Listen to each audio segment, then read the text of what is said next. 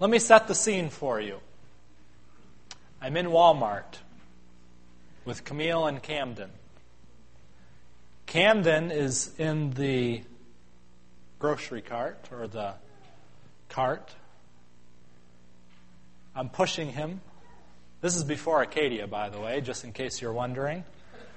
So I'm pushing Camden, and he's oohing and ahhing, grabbing at this thing and grabbing at that thing. And all of a sudden, I feel something in my pocket. It starts vibrating. It's my day off, by the way. It's a Sunday. Take time off to be with the family on Sundays. So my pocket starts vibrating. You ever had that happen to you before? You ever had it happen and it really wasn't vibrating, by the way? All the time, right? Phantom phone call. So my pocket starts vibrating, and I reach in, and sure enough, I pull out my phone. It wasn't one of these smartphones at that time. But I pull it out, and I see I have a text message. And it's from one of my church members. So I'm faced with a dilemma. To read it or not to read it. It is, after all, my day off, right? So I think to myself, what could be bad about taking all of 10 seconds to read 160-character-long text message? So I sure enough, I flip open my phone. I had one of those flip phones at that time. And I start reading it. But then inevitably, what happens? I can't resist. I say, you know what, I'm going to respond very quickly. After all, Camille is rummaging through racks looking at clothes and commenting about diaper deals, and Camden is oohing and ahhing. And so I put my thumb to the keypad and I start typing. When, inevitably, Camille, with her sixth sense, she says, Sean, stop texting. And then she adds insult to injury. She says, can't we have a day just for us? Little insight into our family. Can't we have a day just for us? Ouch. There I was, ignoring the people around me who were coveting relationship with me. And this is not an indictment against any of my church members who may or may not text me on Sundays. But can't we have a day just for us? It's no secret that as technology increases, we become more and more distracted, don't we? As we become more connected, we are actually becoming more disconnected. Unless you feel all snug and righteous, you've done it before as well, haven't you? You've texted at the dinner table. You've surfed the internet as you stood at the grocery line checkout. All the while ignoring real people around you who have real information, who are really wanting to reach out and communicate and have a relationship with you. It's no secret. It's not a surprise. Research is actually showing, we won't go through all of it, but research is actually showing that all of this gadgetry, all of this wired stuff that we have is having a real toll upon our psychological well-being. They actually have discovered that all of this technology that helps us, quote-unquote, multitask, which actually it doesn't help us multitask, but all of this gadgetry that helps us multitask is actually rewiring our brains. Did you know that? It's making it harder for us to concentrate, to retain information. It's making it harder for us to stay stress-free. They've actually done some research, for example, at the University of Michigan. They actually discovered that people who walked down a busy city street had a harder time learning than those who went for a walk in nature. Why? Because all of these signs and all of this information and all of this stuff was trying to pull for their attention. It's interesting. I was reading this book a few years ago. You have the quotation there in your study guide. This guy went across America trying to get an understanding of where people were, little kids were in their habits of learning and play and so forth. And this little fourth grader named Paul, as he was asking him about where he liked to play and what he liked to do, you see it there in your study guide. Listen to this. All the sincerity little Paul could muster up. He said, I like to play indoors better because that's where all the electrical outlets are. Wow, a fourth grader saying, I like to play indoors because that's where all the electrical outlets are. He wants to be connected. He wants to plug in. He wants to have his mind just saturated with all of this electric gadgetry. It's startling, as I said, to recognize how disconnected we have become. Sad to say that I have literally been in a room, the same room with people, for 2 or 3 hours at a time, and the only communication that we might have between one another is to tell the other person to come over and look at the picture that one of our friends has on Facebook. You know what I'm talking about? You'll be sitting there. I'll go home for Christmas, and I'll be in my parents' living room, and you'll see me sitting there with my laptop, and you'll see my brother-in-law with his little iPad, and you'll see my sister with her laptop, and we're all sitting there doing various things. All the while, we are not connecting with one another. What is sobering, however, is that as we sit there in that very room, there is another silent guest who suffers more than any other. Open the pages of your Bibles this morning to the book of Genesis. To the book of Genesis, as we get a very sobering and poignant, yet very heartwarming, if we will allow it to be, heartwarming truth. We started a few weeks ago a series of sermons, whether you realize it or not, called The Lost Day. And as you can already imagine, you know where we're going with this series. But we're going to look at the lost day and what I like to call a day for us. Because as you and I become more and more disconnected, there is somebody else who is becoming even more disconnected from us. And so he is saying, he is crying out, he is calling out to us. He's saying, can't we have a day for us? And all the busyness of life, and all of the gadgetry that is vying for your attention, and all of the distractions that are in your life, and all the homework, and all the work, and all the stress, and all the sports, and all the entertainment, and everything. Can't we have a day for us? Notice what Moses writes in the book of Genesis. We pick it up in chapter 2 and verse 1. Moses writes these words, "Thus the heavens and the earth and all the host of them were finished." This is, of course, the kind of the capstone of the creation week.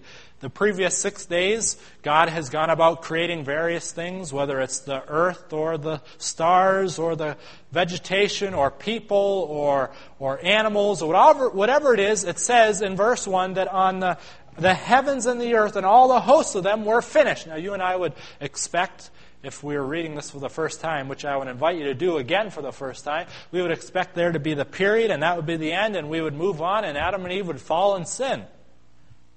But that's not how the story goes. Notice what Moses goes on to say in verse 2. "And on the seventh day, God ended his work which he had done, and he rested on the seventh day from all the work which he had done." It's very interesting because this little verse here actually uses something in the Hebrew poetry called parallelism. If you were to read it, especially in Hebrew, you would notice that Moses says the same thing in 2 different ways, right in a row.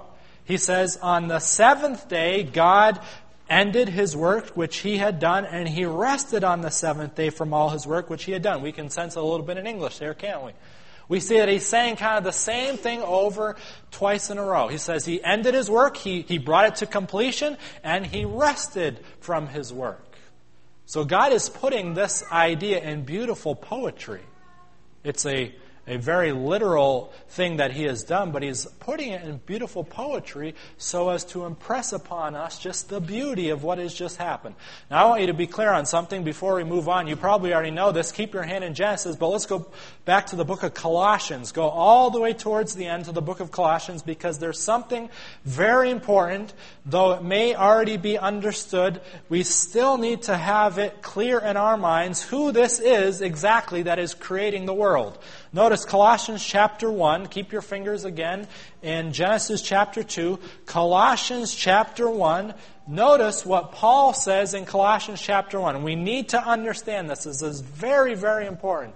Colossians chapter 1, we're going to pick it up in let's pick it up in verse 12.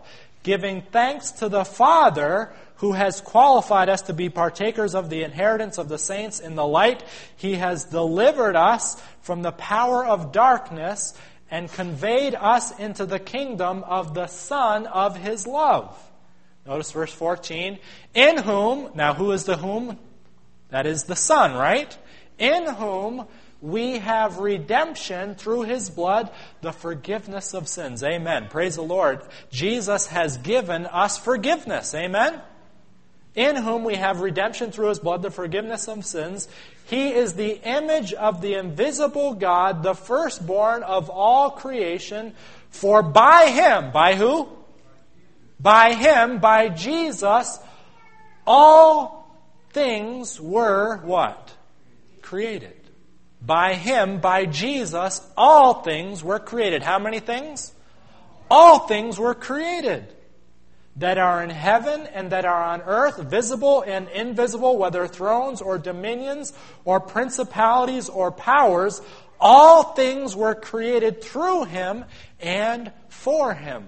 So when we read in the book of Genesis, in the beginning God, we're reading actually in the beginning who? Jesus. In the beginning, Jesus created the heavens and the earth.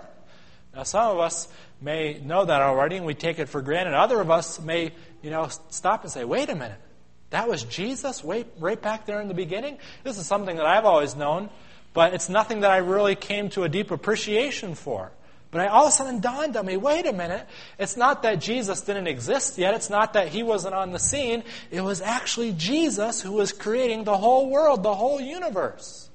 It is actually Jesus who on the seventh day, as we go back to the book of Genesis, it is actually Jesus who on the seventh day ceased from His works and rested on that day.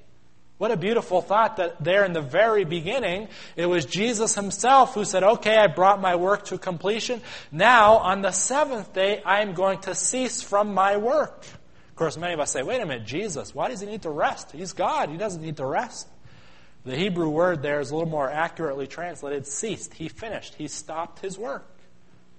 Now, we probably read this many times before, like I said, because, and we may take it for granted and say, yeah, I've heard that before, but I don't know that we appreciate just to its full extent what this exactly means. It's like you were to go up to God, up to Jesus, and say, Jesus, how many days did it take for you to create the world?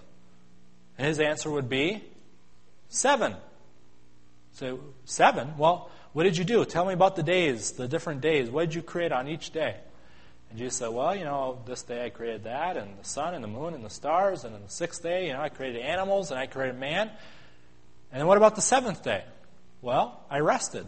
Oh, okay, so it took you 6 days to create the world. No. It took me 7 days. What? But you said you rested. Yes. I took the seventh day to admire my work.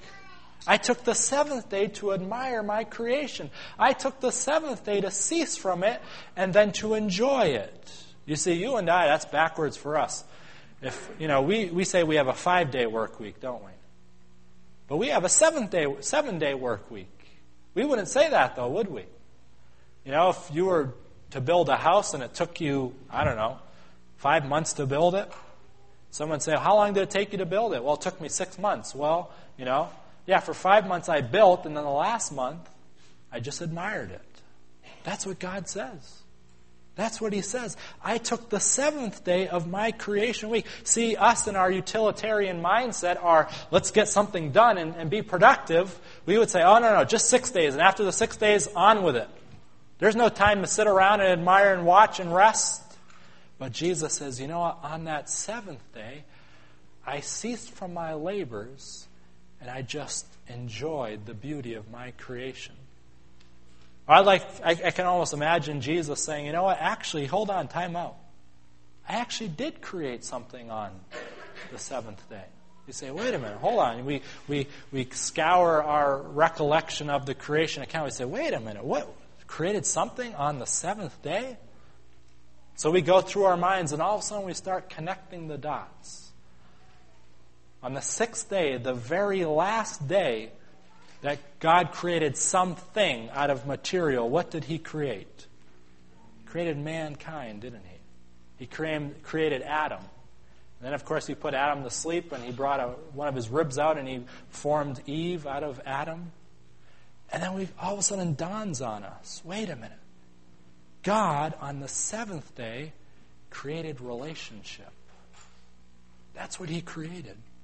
I love this quotation here from one of the greatest theologians out in the evangelical world of the 20th century, a man by the name of Karl Barth. He had a lot of just wonderful things to say about the Sabbath. I don't know that he was a seventh-day Sabbatarian, but notice what he says about this. The reason why God refrains from further activity on the seventh day is that he has found the object of his love and has no need for any further works. Wow. Is that not beautiful? God has gone through day 1, day 2, day 3, day 4, day 5. He's gone through all the things that he's made. He's made the stars. He's made trees. He's made rosebuds. He's made all these sorts of things. He's made elephants. He's made giraffes. And then he comes to the sixth day. And he creates man with his own hands. And he says, I don't need to do any more work because I have found the object of my love. And now I'm going to take a whole day of just enjoying and relating and having companionship and fellowship with the human beings that I have created in my very image, the objects of my love. You know, the seventh day Sabbath speaks beautifully of the fact that God is love. Have you ever thought about that? Have you ever considered that? You know, 1 John tells us in two different places that the very essence and the very character of God, His very being is that of love. Just three simple words. God is love. And we see it on the very first week of this earth's existence, that on the seventh day, God loves so very much that He created a whole day just for you and I to experience and enjoy that love. That didn't dawn on me for the longest time. I've been a quote-unquote Sabbath keeper my whole life.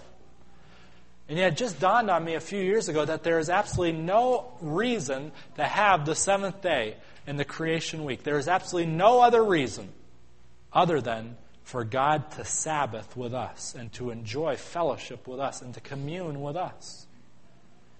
As I was writing the book that I've just written, I came up with a little word. I don't know how it developed, but there's this word that I kind of invented. I thought it was original to me. I said, this is a great word to describe God's love. And as I was writing it, I said, well, I better Google this word. You know how you do that? You think of a new word, and so you Google it. You know that? So I Googled it, and to my surprise, there was a guy who had already come up with it. So I'd like to say, however, that we came up with it both at the same time. He's written a few books long before he probably, maybe even before I was ever thought of. But this word that I think beautifully describes God, you have it there in your study guide, is omni-relational. Can you say that with me? This is not a Greek word. This is an English word, all right? Omni-relational. You say, Pastor, what in the world is omni-relational? Well, I think it's pretty self-explanatory, because it's a compound word made up of two different words that you and I can identify. The word omni means, anybody know? All. This is where we get omnipotence, God being omnipotent. He is all-powerful. Omnipresent means He is present everywhere. Omniscience means He is all-knowing. So it's derived from a Latin term meaning all. And of course, the word relational means that one who likes to connect with others. All relational, always seeking to connect with others. So God is omni-relational.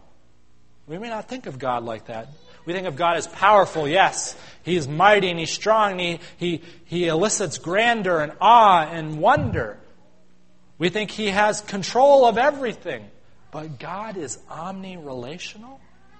Could it be that God's heart is one that is constantly seeking relationship. You say, Pastor, where do you get this from? Well, we're going to look at 3 quick verses in the Bible that show the omni-relational heart of God. Just turn with me very quickly. You have them there in your study guide. But 3 of many, many, many, many, many thousands of verses that could show this to us. But very quickly, we want to go through 3, all, by the way, in the Old Testament. We won't even go to the New Testament at all. We won't even see it in the heart and life of Jesus, but it's very present there, of course. But notice Exodus chapter 25, second book of the Bible. Notice what Moses records there. This is very, very interesting as we see the omni-relational heart of God. Notice Exodus chapter 25, verse 1. Then the Lord spoke to Moses, saying, skip down to verse 8, let them make me a sanctuary that I may do what? That I may dwell among them. Very interesting. God says there to the children of Israel after He has led them out of Egypt, He says, I want to make me a sanctuary so that I can dwell among them. Now many of us think that God set up the sanctuary so that the children of Israel could be awed with His power and His majesty. Many of us think that God wanted them to build them a sanctuary so that we could get an understanding about repentance and confession and forgiveness. And while all these things may contribute to that, the real purpose and the real goal of the sanctuary was that God longed to be with His people. He says, I can't stand to be apart from them. I want to be right there with them. Isn't that, after all, what the name Emmanuel means? We sing it at Christmas time. God with us. This has been the goal of the plan of salvation from the very beginning. We hear echoes of it in the book of Revelation as well. At the very end, Revelation 21, we won't turn there, but it says, behold, God will be what? With His people. See, God wants to be with us. He wants to have relationship with us. He is all consumed with having us hear His heart, and He hearing our heart as well. We could just stop there, but we'll continue on. Notice Jeremiah chapter 31. We've looked at this passage in the past. Jeremiah 31, verse 3. As we reflect upon the omni-relational heart of God, the Lord has appeared of old to me, saying, yes, I have loved you with a what? With an everlasting love. Therefore, with loving kindness have I drawn you. God's heart is so full of love and so full of eagerness to have relationship that He says, I'm trying to draw you into a deeper relationship with me, into deeper fellowship and friendship. And ever since the very beginning, everlasting, eternal God has been trying to draw us into a relationship with Himself. Notice, lastly, Zephaniah. You probably don't go to Zephaniah very much. Neither do I, but we should go there more often because notice Zephaniah chapter 3. This is a beautiful, beautiful, beautiful passage. Zephaniah chapter 3. You may be having problems finding Zephaniah. It is towards the end of the Old Testament, right before Haggai, right before Zechariah, right before Malachi. Notice what Zephaniah chapter 3, verse 17 says. You have it there in your study guide if you're having problems finding it in your Bible. But notice what Zephaniah says. The Lord your God in your what? Midst. Beautiful. God's in our midst. He doesn't want to be on the outskirts. By the way, do you know where the sanctuary was located in the camp? It was right in the middle. It wasn't like God was off on the sideline saying, okay, if you want to come visit me, this is where I'll be. He made it right in the center, right in the middle. I said we weren't going to look at the life of Christ, but I can't help it. In the beginning was the Word, and the Word became flesh and dwelt among us. The word for dwelt in the Greek is the word that literally means tabernacled. He sanctuaried. He set up a camp, a tent right in the middle of us. Notice what he says. The Lord your God in your midst, the mighty one, He will do what? He will save. He will rejoice over you with gladness. He will quiet you with His love. He will rejoice over you with singing. Can't you just see God and Jesus, the Father and the Son, standing over us, singing us a lullaby, quieting us with His love as He rejoices over us? I know probably most parents can identify with this, so this is nothing out of the ordinary, but it still warms my heart. One of the most amazing things that I've ever experienced in my life is standing over the crib of my children as they sleep peacefully on their little mattress. If you're a parent, you know what I'm talking about. There is nothing like it. And for those of you who are not parents, I would encourage you to get married and have kids in that order. Amen? In that order. And have a kid and experience that. Don't do it if you're not ready. But I'm sorry you can't identify right now. But, nevertheless, you have to take my word for it. You stand over the bed or the crib as your child is resting there peacefully. They're oblivious to the fact that you were just there rejoicing over them. You can't describe it. It's just like, wow. There's so much peace and trust and innocence here in this bed. That's what God does with us. He just stands over our beds. He quiets us with His love. He rejoices over us. Why? Because He is a God of relationship. He is all about relationship. And it is out of that reality that He brings the Sabbath. He says, you know what? I know your week is so hectic. I know that if I were just to say, hey, you find time for me, and then I'll find time for you. Sociologists and people who study these things label what we do throughout our weeks as micro moments. Have you ever heard this term before? We have micro moments. We take micro moments to get little things done.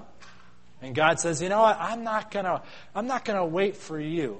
I'm not going to wait for you to find time for me in your micro moments. I'm going to create a whole day. I'm going to pursue you through a day.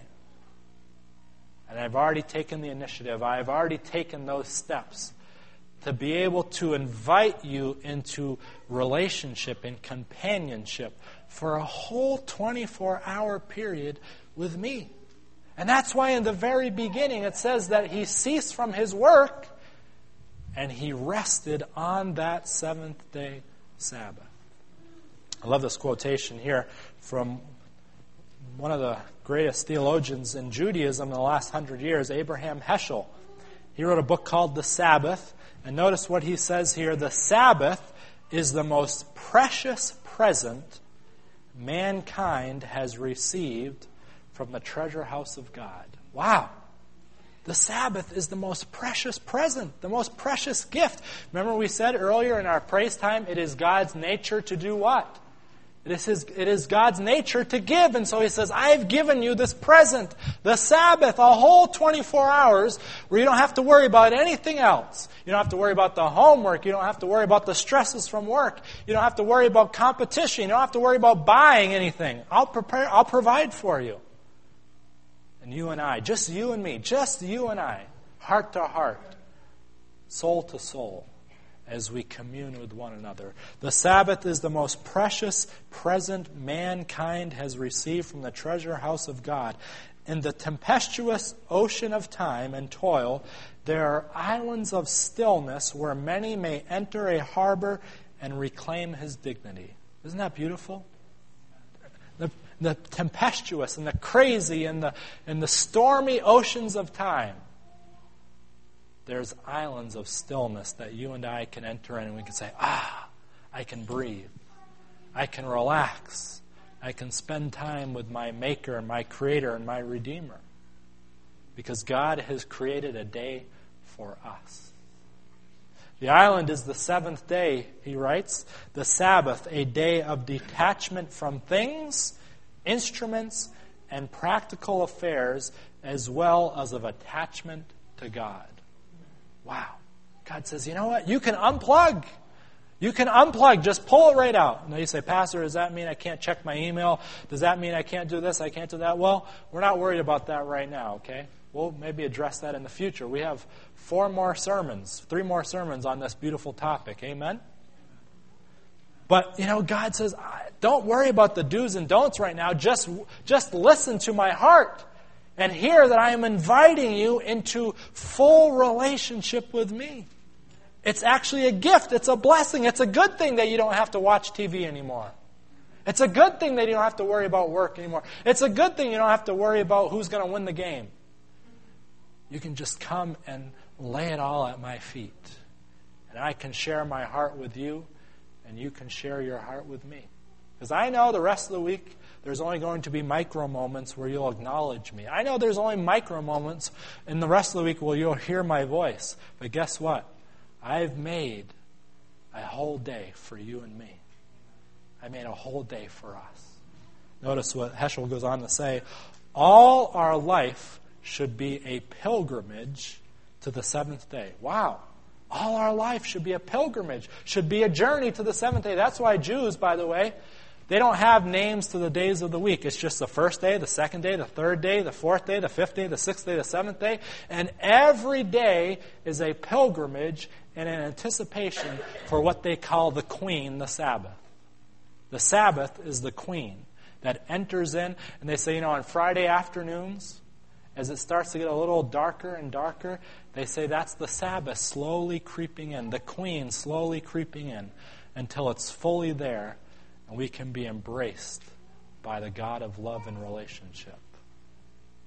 All our life should be a pilgrimage to the seventh day. The thought and appreciation of what this day may bring to us should ever be present in our minds. Did you know, friends, that the Sabbath can be a blessing to us on Tuesday as well? What does the fourth commandment say? It says, remember the Sabbath day. So I can, on Tuesday, when I'm bogged down and I'm stressed out, I can just remember the Sabbath. And that can be enough to lift my stress from my shoulders. What a blessing it is. It's no wonder that Jesus, in the book of Matthew chapter 11, he let out this beautiful invitation that, by the way, was given on the Sabbath. If you notice chapter 12, verse 1 after that, you see that it's the Sabbath day. He says, perhaps one of his greatest invitations, come unto me, all you who labor and are heavy laden, and I will give you what? I will give you rest.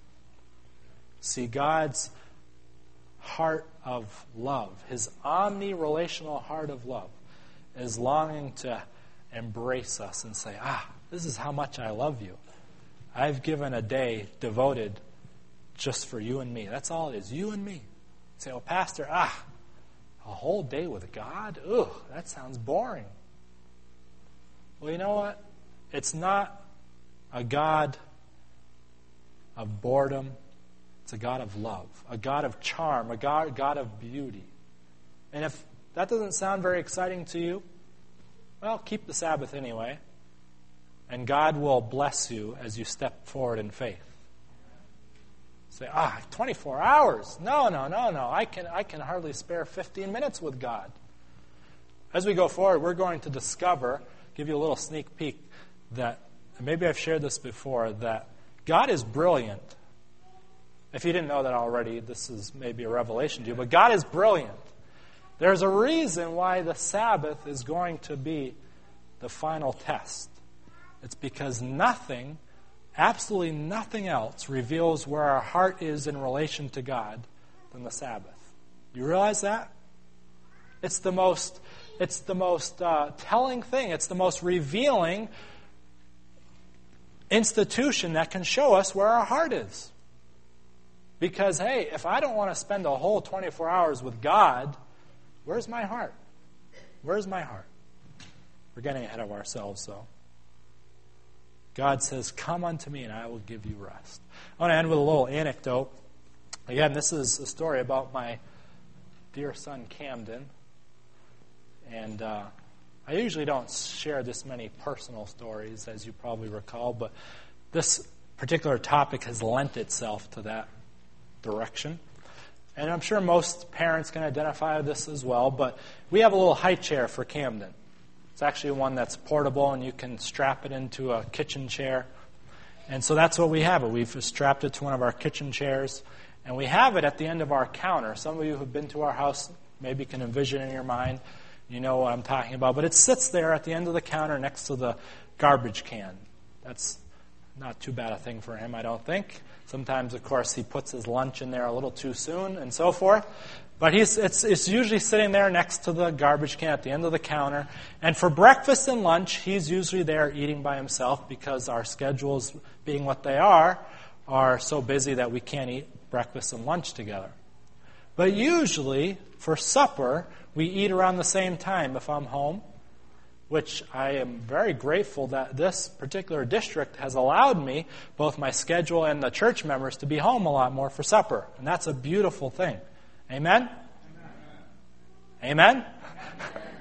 This is an important time in my family's life. And so I'm home a lot for supper.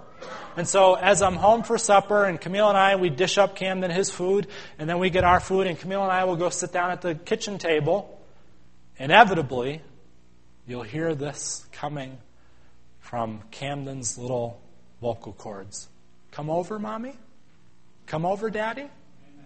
Every time. Without fail. Come over? Come over? What does he want to do? He wants to have his chair pulled over so he can sit right at the table with us. He doesn't want to be off in the corner. He doesn't want to have us having a good time at this table while he's sitting there by himself. And now what he starts to do, too, is he says, Acadia, come over? Because she'll be sitting on the, rolling around on the floor. Or she'll be in this little toy station that we have. And he'll say, Acadia, come over? See, he wants everybody in. He wants all involved. He wants to be a part of it. He wants to enjoy the fellowship and the relationship that we are experiencing. I can hear God. I can hear God. Come over? Come over? Can I come over? Can I have supper with you? Isn't that what Revelation says after all? Can I just come over? He doesn't want to just have supper with us, though. Guess what? He wants to have it all. Breakfast, lunch, supper. He just wants to come over. He says, won't you allow this day for us to be a day for us? Allow me to come over and embrace you and share my heart with you. And we'll have a relationship with one another. Let me come over. Let me come over.